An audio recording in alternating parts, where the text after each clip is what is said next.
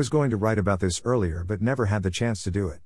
Now that I am off, I will go into more detail on this since it is the first time I have seen this team lose in a big way. I watched the highlights of the Tampa Bay Buccaneers and the New Orleans Saints game, and I have to say that it was a very good defensive battle since both teams didn't score any touchdowns and it was close. But what really shocked me was the way Tampa Bay lost to the Saints, because I thought that Tom Brady was going to score at least a touchdown. But that wasn't the case at all, because the Bucs got shut out for the first time in some games by the Saints by the score of 9-0. It was also the first time that I have seen Tom Brady shut out for the first time by a team that he has had problems with. The New Orleans Saints seem to have the Bucs number since this was the second time that they have beaten them during this season. If the Saints had a very good record, then they would have won the NFC South by now, because they would have the tiebreaker since they swept the Bucs in 2 games.